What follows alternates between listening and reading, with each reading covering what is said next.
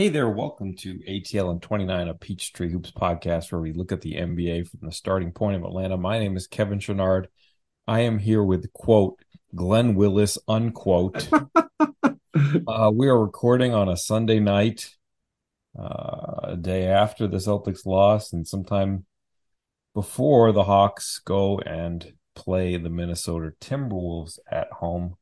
Uh, just starting off the top, I was sitting with Wes last night, watching some players warm up, and we're looking at Blake Griffin. And, just as a question, I said, are we going to see Blake Griffin in any sort of non-garbage time tonight? Seemed like a fair question.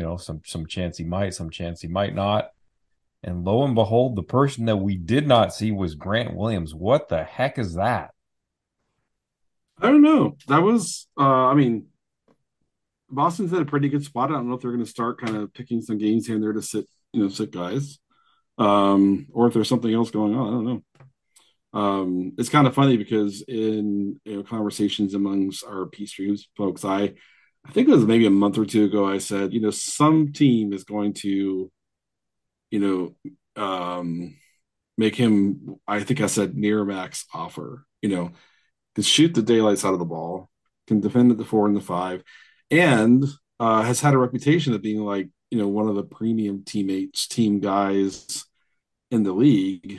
Um, but maybe there's something weird going on there. I don't know. What do you think? I mean, it does seem weird. Uh, didn't seem particularly invested in warm-ups last night. Maybe he knew he was told that he wasn't going to play unless something It could weird be. happened or an injury. Yep. But boy, whew, that's just odd. I don't know. Yeah. Yeah. It It's does seem hard to like know. his We're role has been sort of diminished lately, not just the DNP CD last night, but some lower minutes games in recent times. And I don't know if there's some bitterness going into free agency about. I don't know. He seemed like a person who not quite Isaiah Thomas of 10 years ago, but he kind of put his body on the line, not knowing his future contract status, and Yep. now his future contract status is still up in the air, even though that he did that in the last postseason. So I don't know. He Weird. was absolutely critical to everything they did in the postseason last year. And then to me, the fact that they play Robert Williams as a weak side rim protector. They tend to put him on whoever's lining up in the weak side corner and let him come over and help, which is a great role for him. But Yeah. it's like he can't spend his whole career doing that. But last year, like what Grant did, playing basically center, Right. for those minutes, I mean, set them up to simplify Williams's role, the other Williams's role, to be exactly like what allowed him to be featured, to his strengths completely. So it's strange to me. I don't. It's like, is Muscala kind of getting a look, and that's kind of eating into Grant's minutes. I know Muscala's playing some. Is Gallo going to be back anytime soon? It could get a little crowded there, Yeah. and any player in the NBA, regardless of their track record of being a great teammate or something else, when they're approaching a kind of a contract window, which is really important to them, you know universally important to them to get the opportunities they need to show what they can do, I think. Fair enough. Uh, Before we leave the Celtics entirely here, another question that I would put out there. I think the sentiment is pretty widespread that, if you look at the Hawks potentially coming out of the play-in and trying to match up with a playoff opponent, seems like Boston, in terms of, wins and losses, would be a terrible matchup for the Hawks. And I guess it's kind of a two-part question, but maybe for the first part, you know, should the Hawks want the Celtics? And I would say this, I'm not looking at it from wins and losses. I'm looking at it from, okay, the Hawks have picked Quinn Snyder. They've put him in with 20 games left in the season, and they've said, hey, get your feet wet, make relationships with the players, start to implement your system, start to roll it over towards the things that you like, does he want reps against a team like Boston? Like, would those be important uh, minutes and experiences, even if it's less likely that they could win that series? Or, should they want a playoff series against somebody else? Like, I'm sort of the opinion that if there's something they need to improve upon, it's playing a team like Boston. But I don't know. How do you feel about that? Yeah, I mean, so when I look at that, yeah, I think Boston's sort of their week. It's kind of funny because I was watching Brooklyn play Denver today, and then I happened to leave the TV on, and the post game, uh, media availability came on, and Jacques was talking about how they have to offset their rebounding issues by building up productivity in other areas, and he just addressed it head on. And with Boston, that's the thing too. It's kind of funny when I was thinking when I was watching them the Hawks close the small lineup last night with JC at the five. I was like, is the thing to do just to put like the biggest possible? Like, could you put like Jalen at three, JC at four, Clint at five, and just try to kill them on the boards as a way to come back? Especially since second night of a back to back, not too many guys looked like they had their legs. So I don't know how reliable the 3-point shooting would be as a mechanism to try to come back, but they have some things that can be problematic. For Boston, I think the thing that would rear its head again tremendously, what we saw last night was just the Hawks. Were terrible at the point of attack. They weren't good, kind of, in the 2-man game, kind of handling ball screens and staying organized and connected and all that sort of stuff. Now, how much of that was back to back versus their strengths, their lack of strength we've seen all year there. But if you want to get Boston to a pick and roll kind of game, I mean, they play through Tatum and Brown a lot, who aren't picking their forte isn't pick and roll. Marcus Smart can run the heck out of a pick and roll, no doubt about that. And White's a reliable guy in that action too. But if you want to be like, hey, run your offense through Marcus Smart and Derek White, be my guest. So it is an interesting kind of matchup. I think with where Embiid is now, Philly might be a tougher one.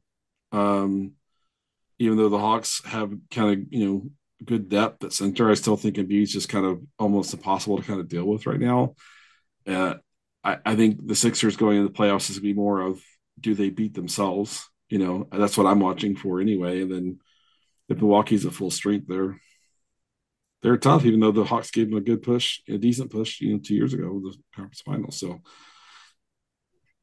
I don't see a matchup that makes me think like, oh, the Hawks have a real shot, Right. unless normal caveats. Trey gets on a real burner, they make all their threes. Bogey's feeling good, whatever it is, So for me, are you eyeing? Is there a team up there you're eyeing as like, hey, that's the one I think the Hawks could maybe, do something with versus the others? Because I look at them and I'm like, I see their point of attack defense being an issue across the board. No matter who they draw on those top three. Yeah, that's perfectly fair. I just it just seems like some of their least competitive games this season have been against Boston. Last night was competitive, and even with the Hawks sort of maximizing a lot of their efficiency in terms of they got really good looks from two. They didn't turn the ball over a lot. They played a pretty clean game, and just played from behind the whole game. It felt like so. I don't Could make know. perimeter shots really, and What's that? then could make perimeter shots. Yeah, they couldn't make perimeter shots, but Fed Boston's transition. It wasn't so much that they did it a ton, but it was like all of Boston's transition points were like all at the exact wrong time. Like the Hawks would get it to six, and then they lose a possession and the easy score going. So it's just like terrible timing. But for me, kind of if I take a big step back, I think about basically I think the Hawks have had 2 back-to-backs since Quinn took over. First one was Miami, and I forget where they were traveling from for that first game in Miami. Yeah, they And then came from this home. one, yeah, They had a yeah, home game, and then they went to Miami for the second half of the back to back. right. And both went pretty poorly in terms of like from an execution standpoint. I mean, but here's the thing: like Miami, the things Miami does, they've been doing forever, and this group, the group they have has been together for a while. So Quinn catching that game first week or so, kind of into his tenure, you kind of understand new coach, weird time of the season to have a new coach, not really getting something specific maybe installed for that game. And then this game was kind of the same. They looked like they were kind of lost for the first half. Made a few helpful adjustments in the second half, but still didn't execute very well. And so you know, to me, I kind of chalked that Miami loss and this loss, and even in both games, they kept fighting, which I think is encouraging. But you saw like you've seen other games where they went in with a specific, like the Portland game where they had a very maybe that was the one that they played before they went to Miami. The Portland game where they had a very specific plan, you know, and the second Washington game where they had a very specific plan. It came out and did something a number of specific things. Where the Miami back to back and the Boston back to back, it was more of they looked like a team that didn't have a chance to kind of maybe put specific scheme stuff in. That's the way it looked to me. Uh, should we be worried about Clint Capella? Maybe a little. Because we spent all Uh, last season, I think it was fair to say, like, a lot of things went right for the Hawks, but, compared to the season before, it's like, well, they don't have the spring of 2021 Clint Capella, who right. was getting 13, 14 rebounds a game. Since he's been hurt, his rebounds have gone from 11.9 a game to 10.2. Uh, his blocks are down.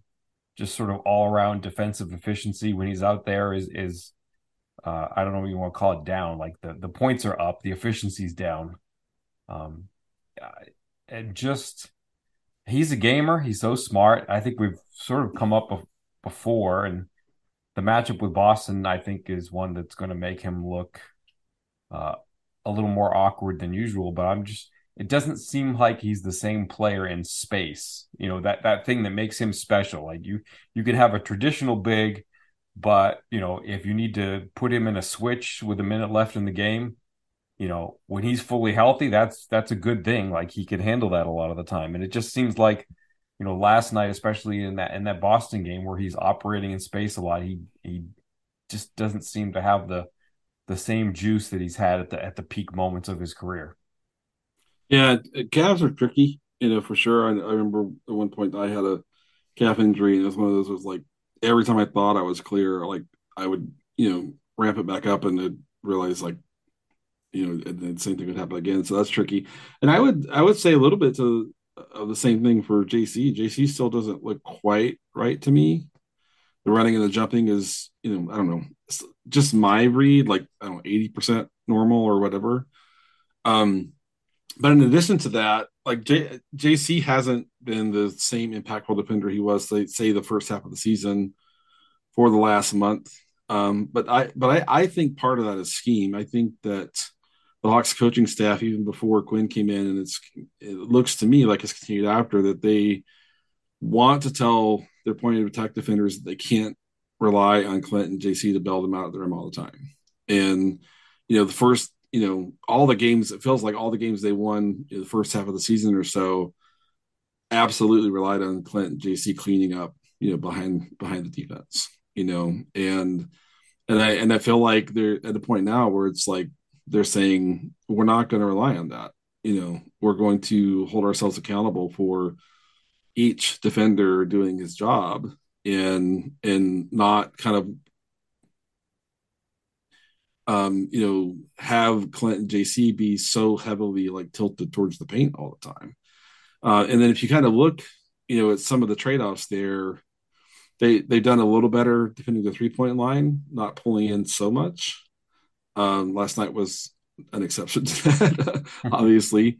And the Miami had a game where they shot the ball pretty well too. But I think there's some scheme stuff, and I think like that's a fundamental question they have to kind of wrestle with once the season is over, is because that's Clinton John's primary value. I talked about kind of Robert Williams needing to do more. Now Clint and JC both organize really well. They're good team defenders, good help defenders. Their timing is great, etc. But the Hawks went through a stretch, say the February across February, where it felt like the bigs were in foul trouble all the time, and that may have been the one reason that they kind of went back and said we can't have our bigs just bailing out possession after possession after possession because they're already in foul trouble all the time. Especially Clint was down, and JC missed some games, and they were short. They didn't have their full complement of players back there. So part of that could have been foul trouble. Part of that could have been trying to elevate the accountability around the perimeter defenders. That's just the way it looks to me. But I think part of it is something physical there. Clint's physical status looks more off to me than JC's, even though JC looks a little off to me. But like I said, there's a lot of scheme stuff I see too that I think is causing Clint and JC's impact to be different than it was earlier in the year, in my view.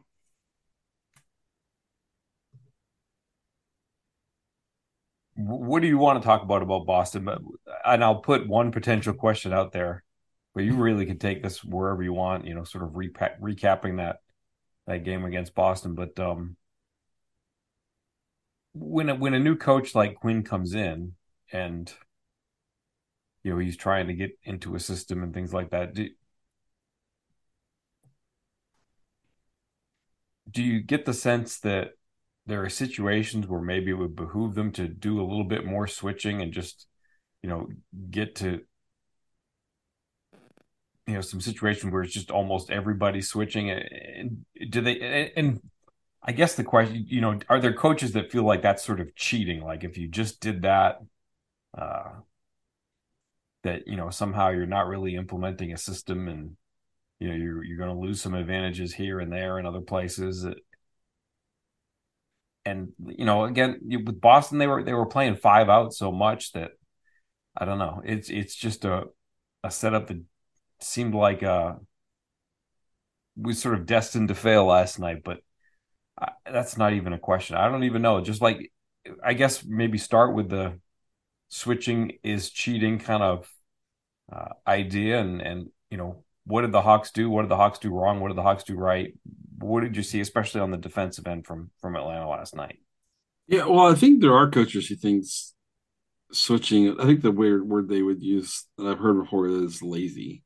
Um, but I mean, depending on your personnel, I mean, like the Warriors across the years have done a lot, with switching, and I think their model probably is informative for us around what the Hawks model could look like and has looked like at times this year. Where the Warriors switch everybody except Steph. And Steph shows and clears, and that's what we've seen Trey do a lot, even when all the other four defenders are switching there. It's been a kind of a journey for the Hawks. LP, like he wanted his team, even though they were really young, to be able to run anything any night, and I thought that was a tall ask for a young team. They'd go from, drop coverage, chasing over the screen one game, the next game they're switching and Alex Len is on the bench and not playing because they're switching to the next game, getting into and out of 3 different schemes across the game, depending upon who's on the court for the team. And I think that was what LP was trying to kind of build up with the team. But for me, when I look back, I'm like, that's probably too much all at once. Nate took over, and it's like, man, we're protecting the paint at all costs, and not so much switching there. We saw the best example of, I think, what Nate likes his defense to do in that playoff run, where like they were, doubling baseline side on Julius Randle. They were, showing threatening help to Embiid, but letting mostly like Clint take him on one-on-one. And they you think back to the way the Sonics played all these years ago. A lot of the listeners probably too young for that, but I mean, those guys to a man, they took their defense. They owned their defensive responsibility as an individual, and that always to me kind of showed up in what they wanted. Now this year, with Longobardi, we saw more of the red scheme, and I know that the red terminology can be confusing because under LP it was like, okay, we're switching 1 through 4 selectively, um, you know, and you'll also hear um, like a player say after a game on like late possession, like we were all reds. I think like DeJounte said that at one Yeah. point. And reds means we're switching everything. Typically, red when you hear red, on the floor from the big, that usually means a 1 through 4 switching. But for me, like the thing about last night where the Hawks maybe could have gone to switching was like Boston was forcing switches, even though the Hawks weren't in a switching defense. Part of that was like their lack of assertiveness around off ball screens, and just letting a ball handler get right to the space that they want. And then all of a sudden you've got like, Trey on his heels, dealing with ball handler, going straight at the rim, right down the middle of the paint. And so what happened last night was they were switching, but it was like the offense forcing them into switches because they were just being so aggressive, and the Hawks were late on everything. Um, but for me, a lot of that comes down to after this year is, do we continue to see Capella and Okongwu? I think Okongwu is like you could switch a whole lot with him. To your point earlier, Clint can do it too when he's 100%. But every year he gets a little older and a little bit more, um, a few more miles on the tread and all that sort of stuff. So for me, like their roster construction almost has to derive from what they want to run on defense. And I think everyone thinks Quinn likes to drop because he had Rudy, but he had Rudy. You know, Rudy is a historically great, center. And because he had Rudy, it's like I don't think that we know that like Quinn really believes in the drop. You Right. know, you know. So I think we're gonna see. I wanted to ask you, like, do you think they should have closed with a Congo at 5 instead of JC? Do I you mean, think Quinn would just wanted I to had kind of to see what amend it my looked like, tweet. or yeah, I was expecting it. Like I figured Bay was coming at the 4 because they were playing from behind. They needed the right? shooting. Boston was already small, and so I was expecting that, and I was kind of expecting a Kongwu just because you know rebounding defense. Like I didn't think you needed like necessarily 5 shooters, and obviously it hasn't been John's finest season shooting. So Right. I was expecting a Kongwu, but I wasn't all I was. As soon as I clicked send on the tweet, I was like, yeah, I'm gonna have to fix that. And then I watched, and he came in. It's like, yeah, okay, I gotta fix that because I was expecting a Kongwu, but Yep. just for like 2 seconds, like, oh yeah, John's an option here too. But yeah, it was definitely not going to be Clint. Uh, they were just stretched too thin. They needed more offense, and Yeah, it's funny. I went back and did a rewatch this morning. I couldn't rewatch the whole game; it was just too painful. But and like Akagu was their best defender by miles last night. I Like believe it. on the rewatch, he was even better. He was good individually. He was up. He was ready to close out. He was ready to switch and help as a close. And so, but that's why in my mind, like obviously, I don't know. I don't want to speak for Quinn for sure, but it just kind of felt like Quinn was like, I want to see what we have here. You know, with JC at the 5. You know, Right. and see if the ball moves. If the ball moves, if create some lanes for JC to attack. Boston playing fairly small lineups, especially with Robert Williams out. And I felt like it was just like Quinn, like, let's just see what we have. It's the way it felt to me. Quinn said something interesting about a Kongwu. Like I think he was sort of disappointed in what he got from a Kongwu in the first half of that Washington game. He said something about kind of giving him he couched it very smoothly. So it was like, wait, did he really say what I think he just said? But he basically said something to the effect of, I had to pull on Yeka.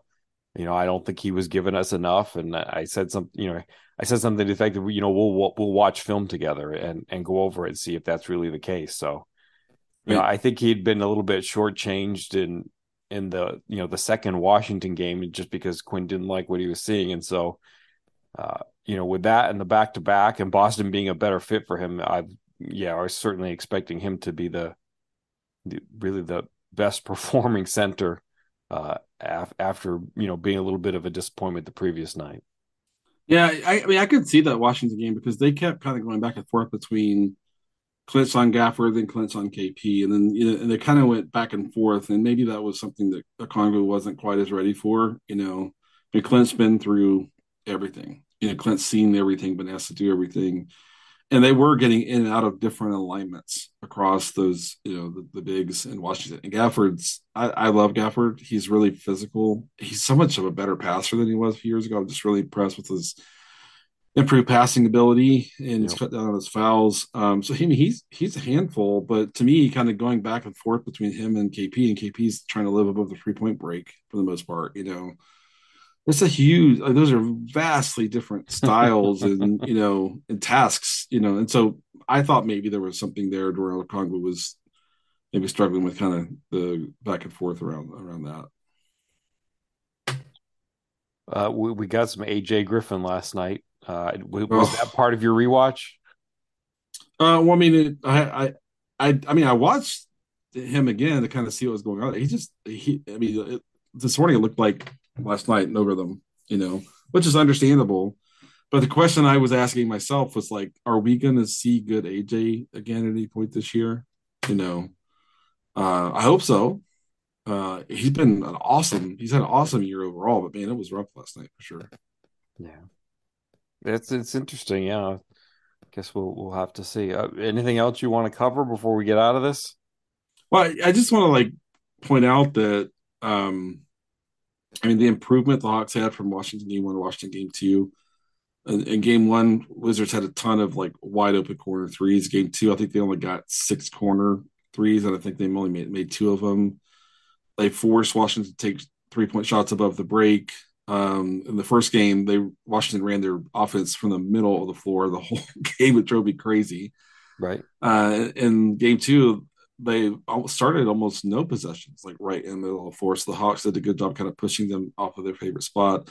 And then on the other side, I mean, I don't watch every Washington game. I watch a lot of games, but I thought that was probably Washington's best defensive game of the year. The Hawks could not get in the paint in that second game, and the Hawks really had to win that game with their defense, and really force KP into. I mean, it wasn't just like, oh, KP was missing shots. Like, a casual kind of watch me. KP was having to get his shots up a lot more quickly. In the first game, he had sort of all day a couple of shots where like he had a rhythm dribble before he put his shot up. Mm-hmm. And so I just think it's noteworthy to me that uh, they came back out in that second game and Washington threw some often awesome defense, especially for a defense that's I think they're 25th in defensive rating. Mm-hmm. They played awesome defense in that game, like start to finish, the whole way.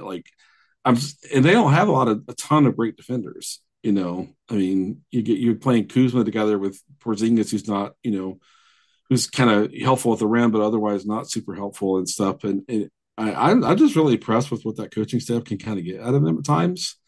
But that was a impressive win for the Hawks. I feel like because the Boston game was disappointing because the Hawks fought and got it close again, that we could it'd be easy to just forget like how impressive that win was because Washington played one of the best defensive games against the Hawks I've seen all year. If you ask me to rank the top 10 opposing defensive performances of the year, that Washington performance would be in the top 10, no doubt about it. They were that good. And but the Hawks kind of controlled the game in the second half because their defense was maybe a little better. So that I want to see more games. The Hawks play Minnesota tomorrow, and then they get I think 2 days off, and I just think it's a different experience watching them play under Quinn when there's time to kind of put the plan in place. than when we saw these back to back. So I continue to be encouraged overall and find the team super interesting. I watched the Nets win in Denver today. I think that was Denver's only sixth loss at home all year. So I honestly don't see the Hawks getting above 7. Man, set playing at home, against 8, and then if you lose, you get 2 games to win one. It's way better than 9 or 10. So they just got to keep pushing and see what happens. But for me, I'm like, I don't want to fully like throw away that Miami back to back and then the Boston back to back, but watching it was a really different experience than when Quinn has time to work with his new team. So that's my kind of big takeaway. So it's fair to say that the second half of both of those miniseries, it's encouraging what you saw in game twos. Yep, absolutely. Yeah, Miami, like, they came out more physical, and in Washington they came out with more defensive focus on exactly what they had to do to push Washington out of their comfortable actions and stuff. So let's see what happens with Minnesota tomorrow night. I think everyone knows I have connections back to Minnesota. I lived there for almost 12 years. Moved just a couple years ago out here. A lot of friends there. Glenn Willis alias. I know, and you messed up the intro, by the way. It was quote Glenn, like the quote just. Well, I know, but I have to give both names. They're both out. Okay. Yeah, I mean, Washington with Conley added to the mix. That they're Anthony Edwards, and it's kind of funny. You watch Jalen and JC guarding ball handlers. Minnesota uses Kyle Anderson to guard. I mean, Kyle Anderson is probably going to switch time on trade tomorrow. Yeah. And if you haven't been watching Minnesota, that might surprise you, but there's a little bit of a parallel to like Quinn throwing Jalen onto ball handlers, and Minnesota's relying on Kyle Anderson and his length and his, smarts and all that sort of stuff. So it's going to be a fascinating game. Are we going to see Hunter on Edwards, and then we're going to see Jalen on him, what that's going to look like and stuff. So it should be a fun game tomorrow. Yeah, and then after that, the most bizarre and rarest of things, the Hawks are going to have 3 off days in a row, no game Tuesday, Wednesday, or Thursday. Yep. And then, that gives them time to prepare for, what Golden State does, which is maybe more unique than any team in the league, but they'll have sort of a multitude of days to get ready for it. Yeah, and who knows? Maybe Clint's feeling a little better after 3 days off. We'll have to see. Nice. That would be nice. But yeah, I mean, the Hawks are still in position to control like landing in 7, 8, 7, 9, 10, and that's it's not where you want to be, but it's not the worst place to be. So let's keep see what they can do. It's like a college football team wanting to get into a bowl game so that they get that extra month of practices for next season.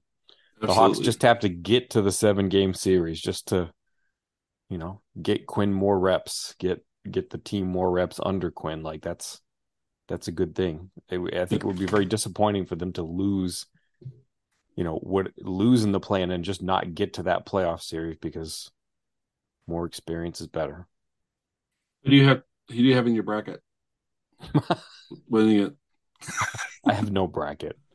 I'm a terrible sports fan. I like NBA. I like tennis.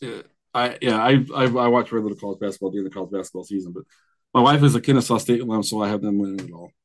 I can't wait to shock the world with my bracket. I might actually watch that. Yeah, I would be interesting to see their game. So yeah, it's fun. I just don't know what to expect. Yep. All right, Glenn. Appreciate you, and we'll do it again soon. Thanks. Absolutely. Bye.